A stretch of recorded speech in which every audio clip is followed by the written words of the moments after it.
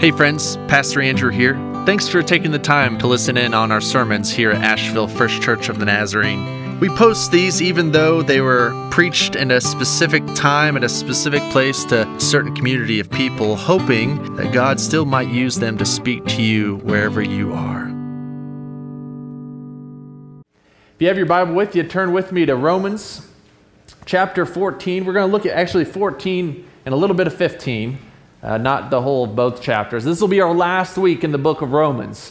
And so we've hit many of the highlights over the past, I'd say 6 or 8 weeks. And next week we're going to start a new series on Sabbath and the Sabbath laws.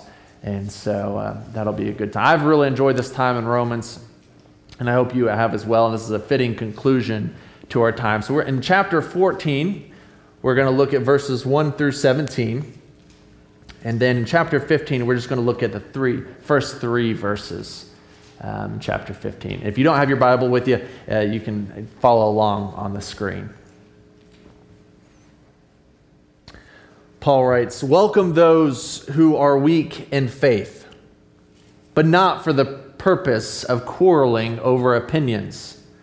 Some believe in eating anything, while the weak only eat vegetables.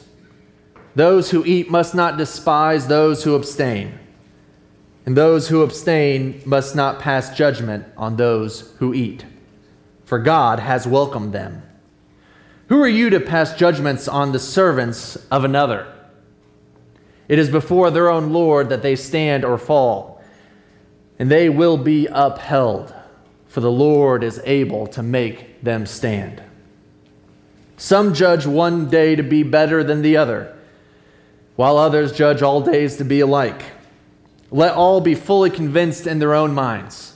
Those who observe the day, observe it in honor of the Lord. And also those who eat in honor of the Lord, since they give thanks to God. While those who abstain in honor of the Lord and give thanks to God. We do not live to ourselves, and we do not die to ourselves. If we live to the Lord, and if we die to the Lord. So then, whether we live or whether we die, we are the Lord's. For to this end Christ died and lived again, so that he might be Lord of both the living and the dead. Why do you pass judgment on your brother or sister? Or why do you despise your brother or sister? For we will all stand before the judgment seat of God. For it is written, 'As I live, says the Lord, every knee shall bow to me, and every tongue shall give praise to God.' So then, each of us will be accountable to God. Let us therefore no longer pass judgment on one another, but resolve instead never to put a stumbling block or hindrance in the way of another. I know and am persuaded in the Lord Jesus that nothing is unclean in itself, but it is unclean for anyone who thinks it is unclean.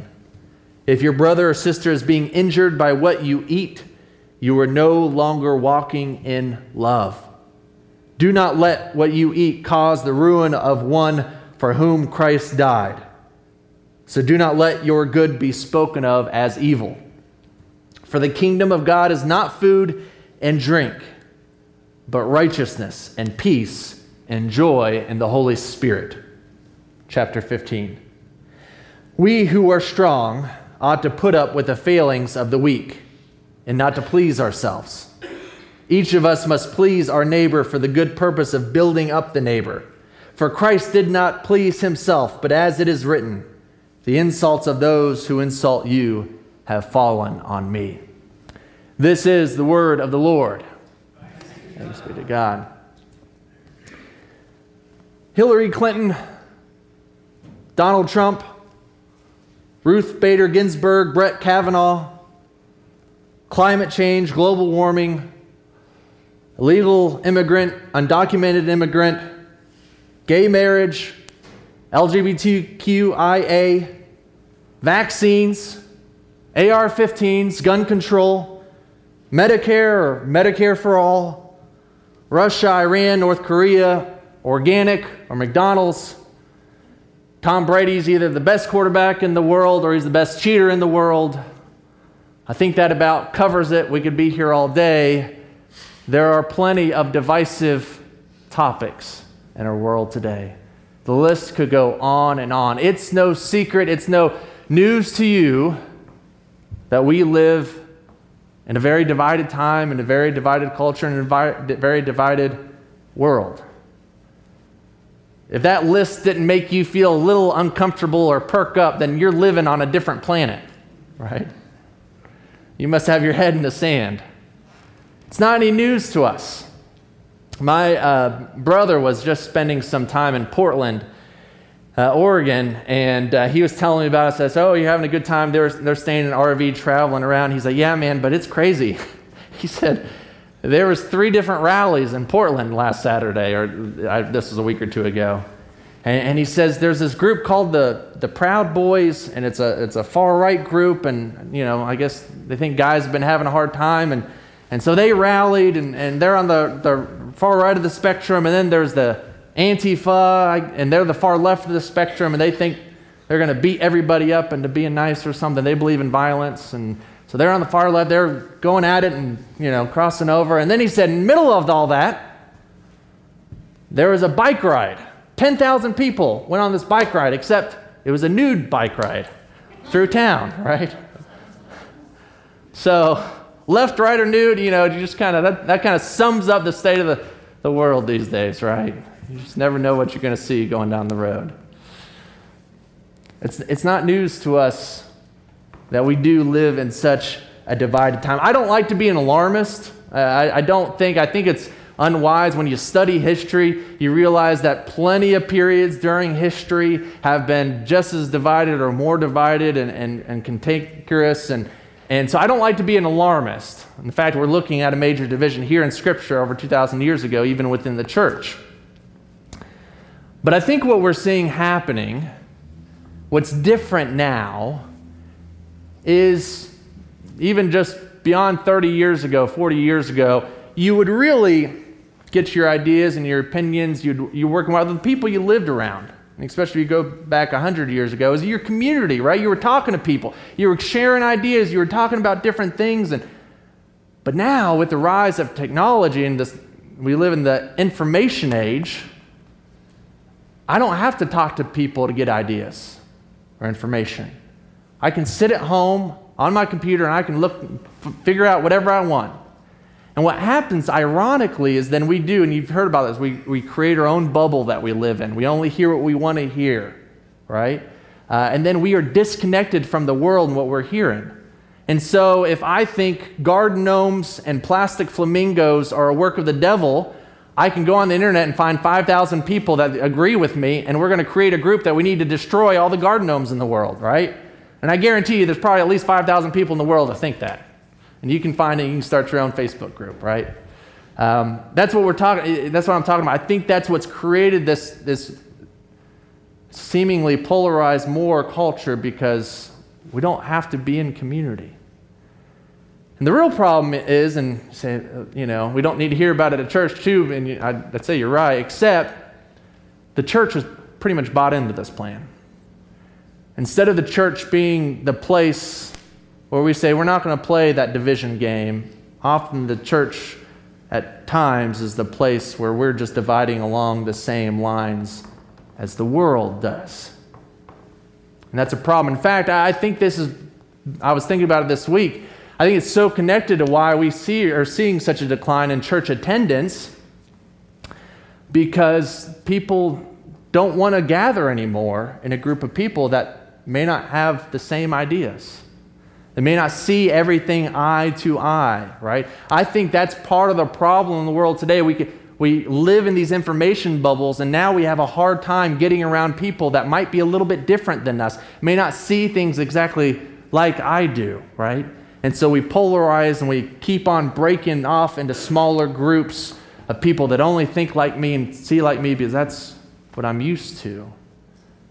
And so I think it's hard to come together in a church where I might be told something, hopefully I'm told something that doesn't necessarily line up with what I believe all the time. Or I'm challenged, or I'm around people that might think differently within me, that I'm still in the body of Christ. And so I hear things that people say, well, I'd rather just stay at home and turn on TV preacher, right? Why? Because if I don't like the TV preacher, I can just flip the channel. Or I can find the person I like what they're saying on some internet YouTube thing. Instead of coming and being a part of the body of Christ physically, we'd just rather not mess with it. So we'd rather, in fact, I was talking to somebody just yesterday about it. Oh, I don't need church. I got it all right here. And I was just saying, well, you know how I feel about it. I'm a preacher. I'd like to tell you different. Oh, I know you would. That's your job, you know. It's just, I think the two are connected. I think people have a real hard time getting it together with people because they might be challenged. We may not see together. This is the culture of division. Now, you might say, well, Pastor, you're part of the Church of the Nazarene. The Church of the Nazarene is only 100 years old. You guys have split off, and I get it. There are times within our lives and within the church that we sometimes, in love, need to go our own separate ways and say, I'm going to serve the Lord over here. You need to serve the Lord over here. But at a certain point, that's got to stop, right? At a certain point, then it just becomes, if it keeps on going to the nth degree, it's just the Church of Andrew Crimmins, right? I tell people this all the time when you get in debates, especially in church, you go to district assemblies and different things, and it says, you know what it means to be part of a community of faith means I don't get my way all the time, right? I remember I went to Trevecca Nazarene University, and the name Millard Reed may not mean much to any of us, but he was an incredible leader in the Church of Nazarene. In fact, the School of Theology at Trevecca is named after him. And when I got to Trevecca, he was older in years, he'd retired, but he would still come in the cafeteria and have lunch with us.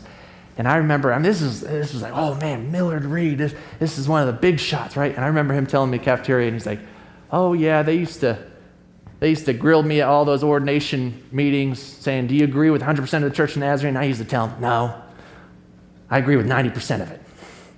He says, there's 10% I don't agree. And I was like, I was a freshman in college. I was like, whoa, Millard Reed doesn't agree with 100%, right? I'm here to tell you folks, there's things in the manual, if it was the Church of Andrew Crimmins, I would probably change. In fact, you know how much I love our district superintendent. There's things I know I disagree with our district superintendent. But I still believe he is an incredible leader and God's ordained leader of our district, and I believe in him more than I just respect the snot out of him. I love him dearly, right? And he's that type of leader that we can differ and love one another. And so I just want to have a caveat to say, I know sometimes we need to work separately, right? But too much now, this culture division is infiltrating the church and ultimately will destroy the commitment to the church if we let it go unchecked. And this morning in Romans chapter 14, even as the close, Paul's now getting to the nitty-gritty to those who are in the church at Rome. And I know a lot of us want to say, Pastor, this is different though. That's easy stuff. It's so easy to look at the divisions and the problems of past history and say, oh, that's nothing compared to what it is today. You don't know, you don't live there. So let's look at the text and we'll see this probably wasn't nothing, as sometimes we treat it like. So we'll see what's really going on. So in chapter 14, we immediately see that Paul has an opinion on this, because he names the two camps, the weak and the strong.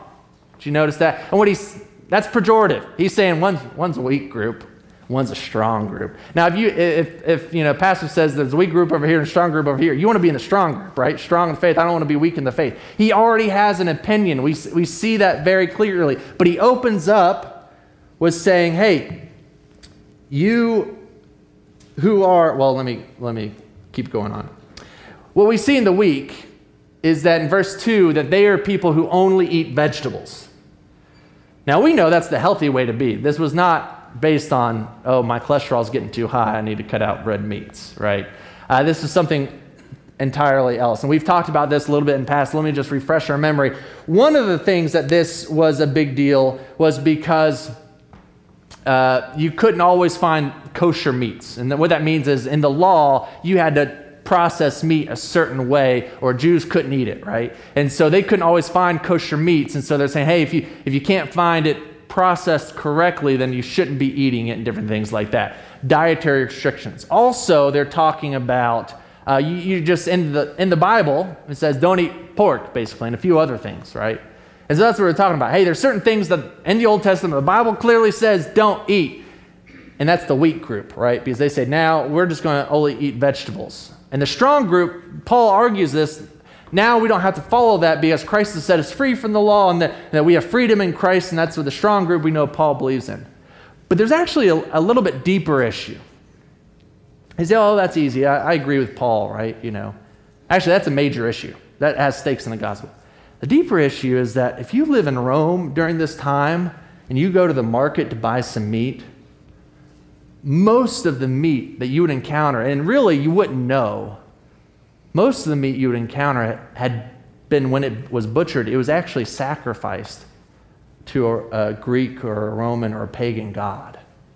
Most of the meat you found in the marketplace had been sacrificed. So what that means is when we think of sacrifice, often we think of, well, you put the entire lamb on the altar and you kill the lamb and the whole thing's burnt up or the whole thing's going on. Really, that wasn't the case. And this is how the priests lived, was you would sacrifice a portion of it, usually a pretty small portion, and then the rest would either be eaten by the family or the priest or now in pagan culture even sold. Does that make sense? And so you're actually just sacrificing, giving over a portion of the meat.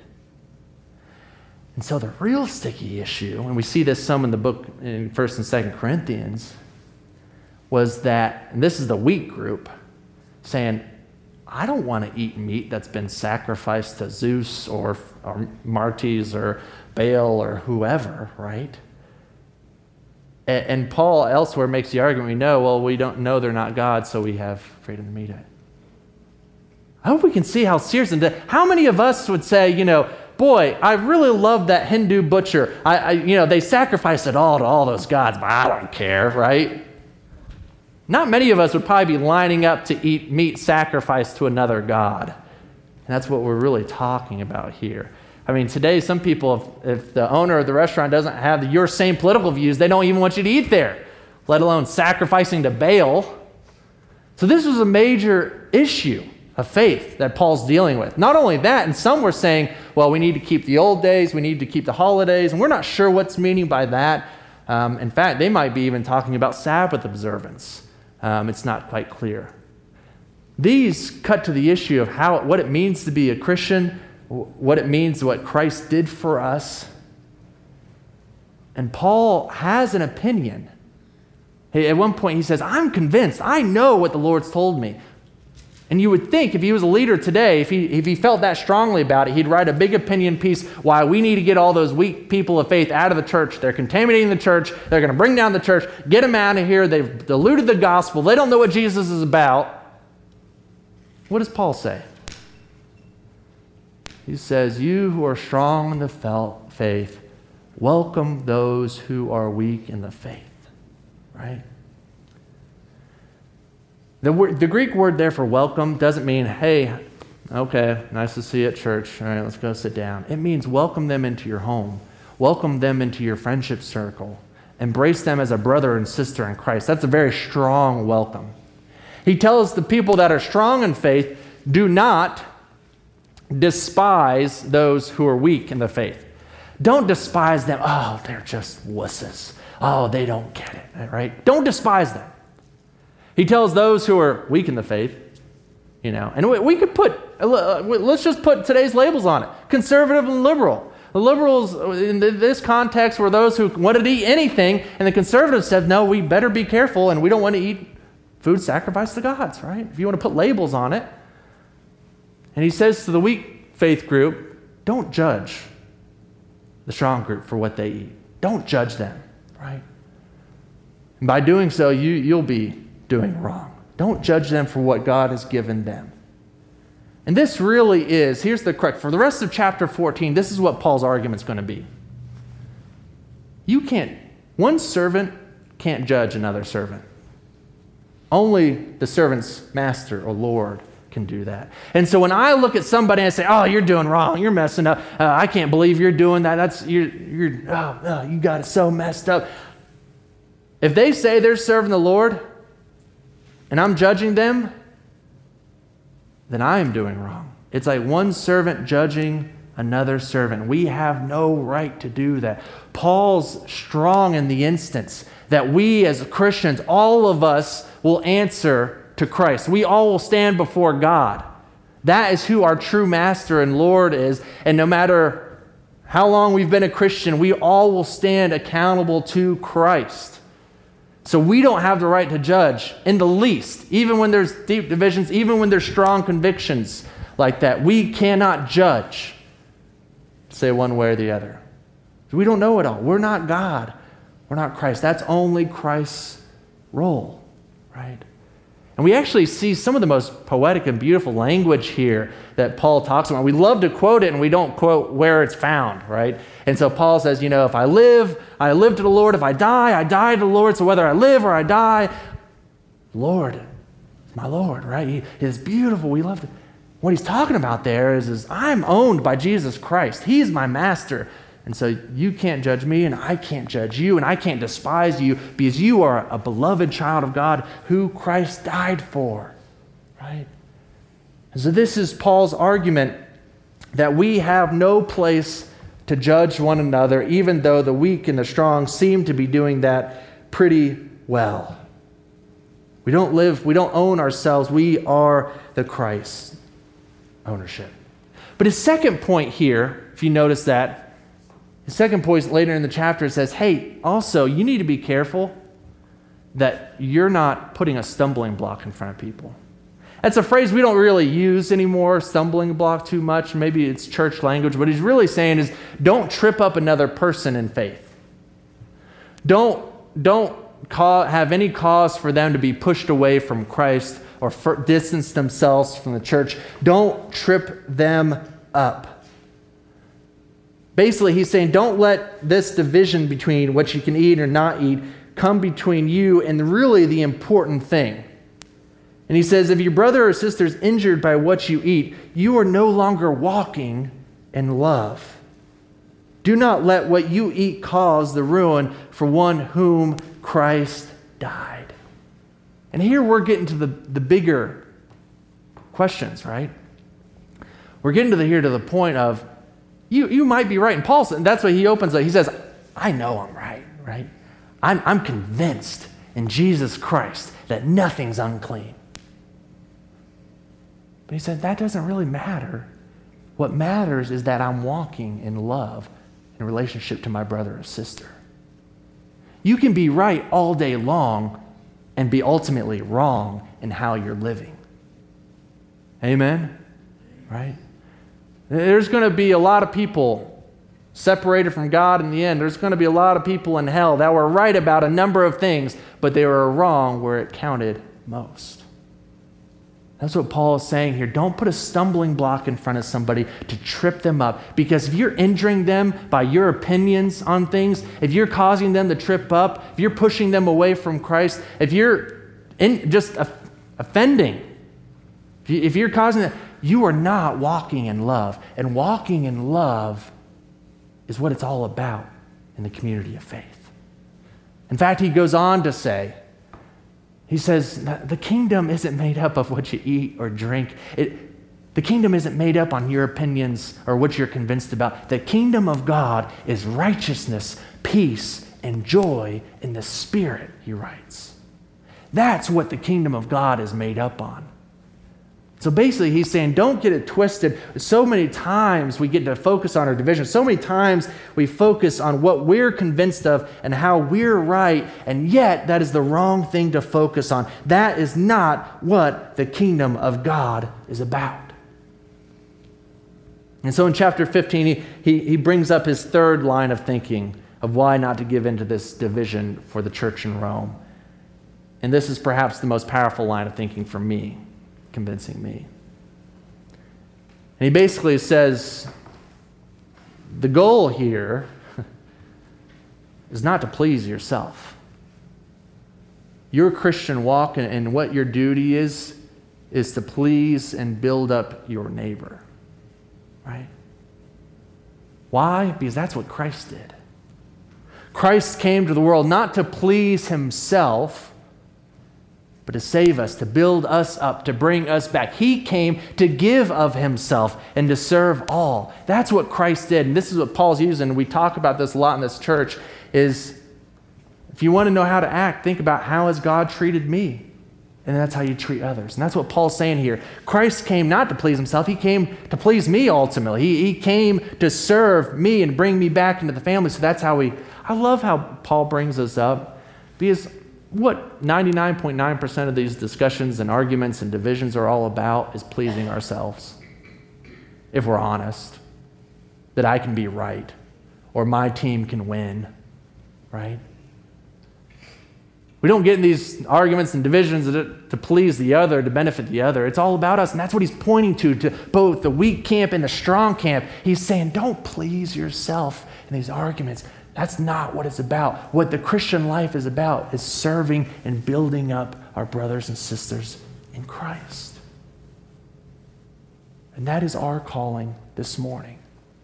We've been talking about in the last few weeks that Romans chapter 12 was a major break in Romans. And so we talked about what Christ has done on our behalf, and now we respond of what it means to not only accept Christ, what it means not only to give everything over to Christ, but now we are called to be sanctified, to place our lives on the altar as a living sacrifice to God. And we've talked about what it means for that to happen is our minds change. He says, let's be transformed by the renewing of your minds, right? And so we've been really talking about our minds have to change in how we see things, how I see myself, others, in the world. That's what sanctification really does in us, how we see the world differently. And Paul here in chapter 15 is really getting to the heart of that and the heart of the problem in these divisions and what it means to be a sanctified person living in the world today, that our mind has changed, that we're no longer thinking like the world does, thinking, well, I want to be right. I want to win. I want to prove my point. Paul says that's not what a renewed mind thinks. A renewed mind sees a brother and sister, says, I want to build you up. I want to draw you closer to Christ. I want to encourage you today. I want to bless you today. I want us to leave this encounter feeling good and hopeful and peaceful and joyful, right? That's my mindset. That's how I see the world. I don't see the world as an opportunity to please Andrew Crimmins or for Andrew Crimmins to be right. And that's the renewed mind that we receive through the Holy Spirit's work in us. And Paul says that's the mind of Christ. That's what Christ did for us, and now we do for others. And so let me ask you this morning, what mindset are you in? I know there's an nth number of things we could disagree on, right? And I'm not preaching this because we have trouble in this in church. In fact, I'm really proud of our church. We do very well in this. And so I want to encourage you. We really are. You know, Judy tells me every day how wrong I am, but we still love each other, right? You're going on vacation. You can take it, right? Yeah. Yes, sir. A whole week without you. A whole week without me. Amen, right? No, I'm being facetious, but there's many, I think people look and say, boy, how can I'm sure someone has told you, you got a 32-year-old millennial as your pastor? Ugh. What does he do? Lay at home all day? Don't give in to generational division too. That's stupid. But it's true. In our culture today, this probably wouldn't work, right? But we know we're not in the absence of the Spirit. We have the Spirit drawing us together. So we do this well. I'm not trying to give us a hard time. I'm really trying to insulate us from the problems that are happening in our world. But I know this plagues many of our families, right? This plagues many friendships. This plagues the world that we step out in when we walk out their doors. And so I just want to ask us this morning, what's our mindset? Are you growing in grace? And so that when you encounter division, you don't say, oh, let me get out my book and see what I believe on that issue. I'm going to tell them, right? Or do you say, you know what, how do I build this person up? How do I treat them as Christ has treated me? Right? And I know sometimes it's hard. If you catch me on a bad day, I might tell you what I really think. But that's the Spirit's work in us, teaching us how to love and to serve, even when it's difficult, even when there's differences. And I like how Paul doesn't say, hey, you guys all got to believe the same thing real quick. Make sure everybody gets on the same page. No. I love how Paul's saying it. He's really defending what we believe as Protestants, that we have personal convictions, and it's between ultimately me and Christ, and I'll answer to Christ for all those convictions and the way I live that out. And we all won't see it the same. That's not what it means to be the church, that we're monolithic and that, you have the freedom of conscience of what the Spirit leads you to. And Paul's saying that's great. He says, then if you believe it's unclean to eat, it is unclean for you and don't touch it, right? And so he's saying the Spirit's work in us. This is the thing. Sanctification isn't that me and Sandy have to agree on everything. No, that's not the Spirit's work.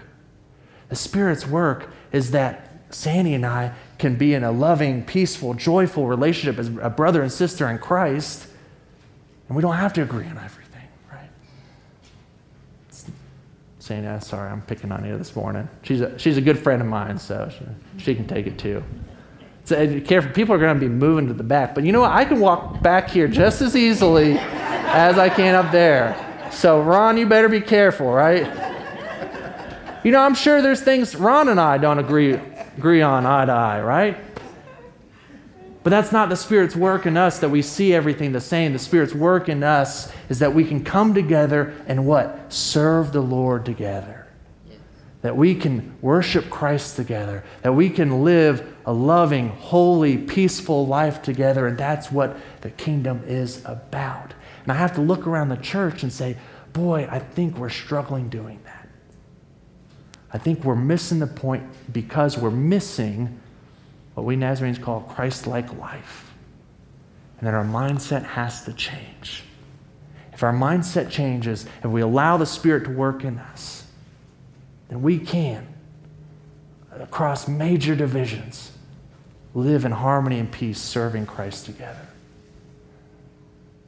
So let me ask you, have you had that encounter with Christ? If you haven't had that encounter with Christ, boy, you won't know what it's like to live as Christ lived, right? If we haven't encountered Christ, if we haven't encountered that love and that kindness and that grace and that mercy, then you won't be able to do it, right? So I'd ask you to encounter Christ this morning. And if you have encountered Christ, are you growing more like Him? Is your mind being changed and renewed? And if you're struggling with that, pause, stop, pray. Reach out to God and say, God, forgive me for the times I buy into these divisions. Forgive me for the times I harm people. I want your Spirit to change my mind and who I am into the image of Christ. And He'll do it. He will work in you in powerful ways. And before you know it, you'll be healing divisions. You'll be drawing people into the love of Christ. And people will say, there's something different about you. So what's your mindset this morning? Let us pray. Heavenly Father, we thank you for your kindness and your love in our lives. Lord, that you did come into the world and you didn't seek to please yourself. You didn't seek to be served, but you came to serve everyone. You came to give your life to rescue and redeem us. And so I pray we would take that sacrifice seriously, not just that sacrifice for myself, but the sacrifice for my brother or sister. And would you show us in these moments what it means to follow you, to be your disciple, to be your holy servant, a living sacrifice. And may your Spirit work in us and speak to us in these moments. May Christ be present in this time of communion and prayer. And may we respond and obey what you would have us to do. It's in Christ's name we pray. Amen.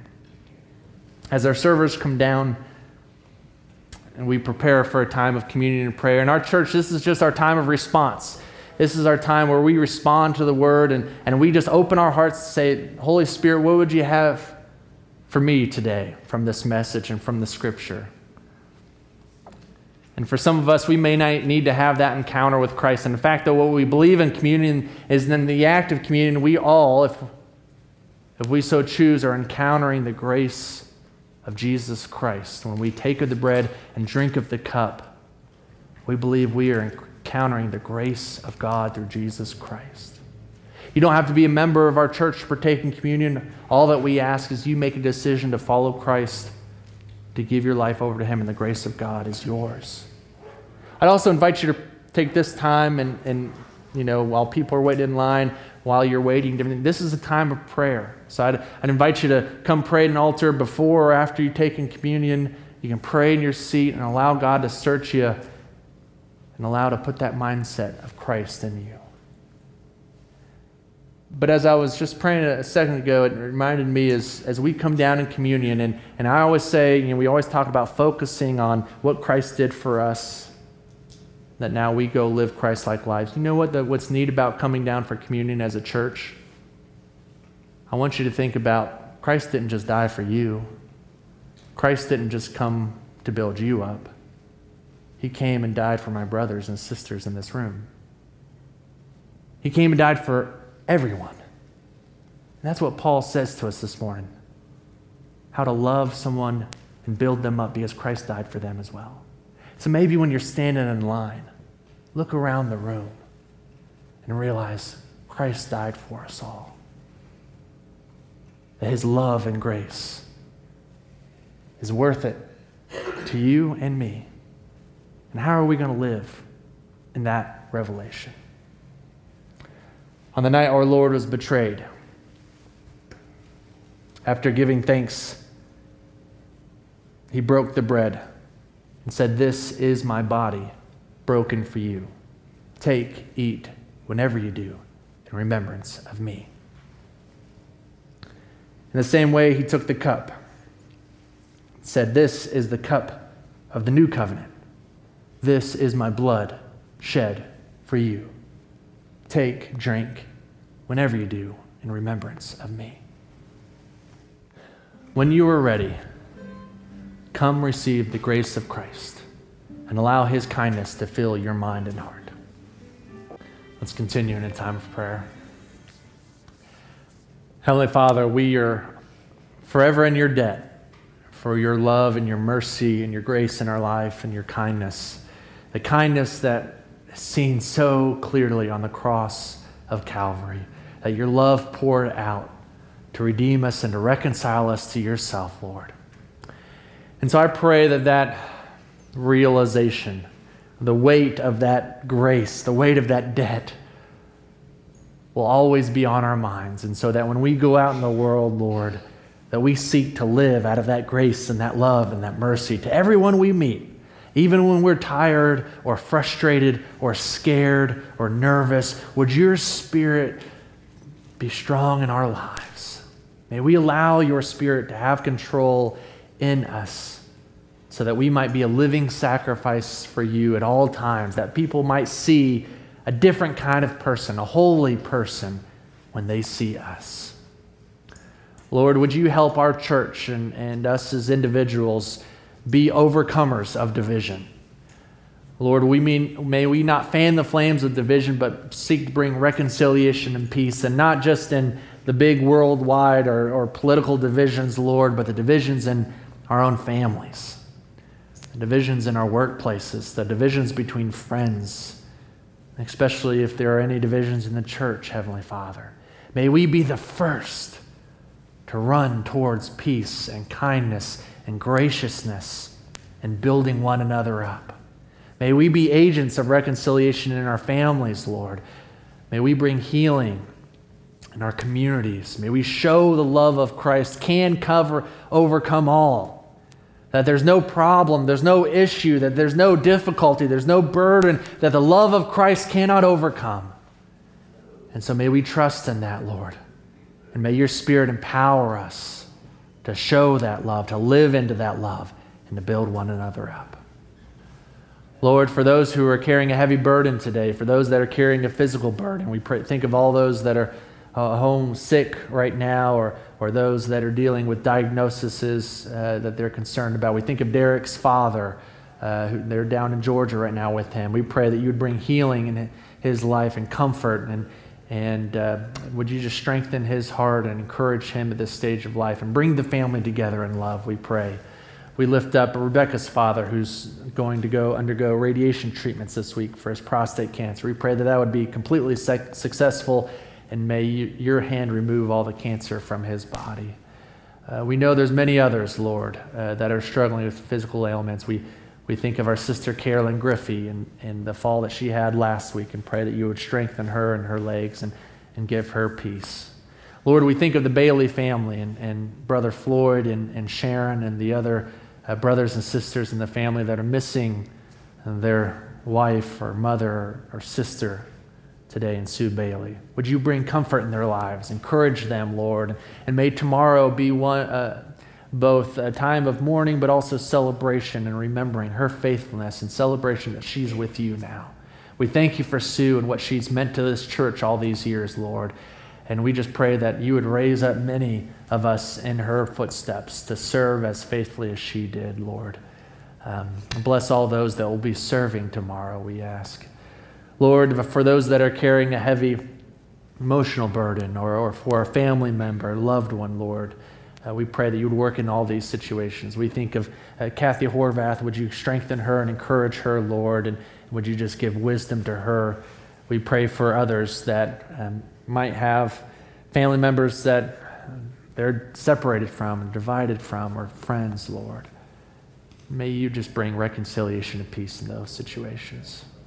Lord, we lift up our church family over the District of North Carolina, and we think of our spiritual leader, Greg Mason. Would you bless him and encourage him, give him wisdom and grace in all that he does, Lord, and just bless him for his wonderful leadership here on our district. And Lord, we lift up the wider church family to you, all those people that are laying it all on the line around the world for the sake of the gospel, for those missionaries, for those persecuted Christians who are suffering this morning, for all those that proclaim that Jesus Christ is Lord. May you build up your church and strengthen your people, Lord. May we be a part of that. Lord, we thank you for all that you've done for us. May we continually give back.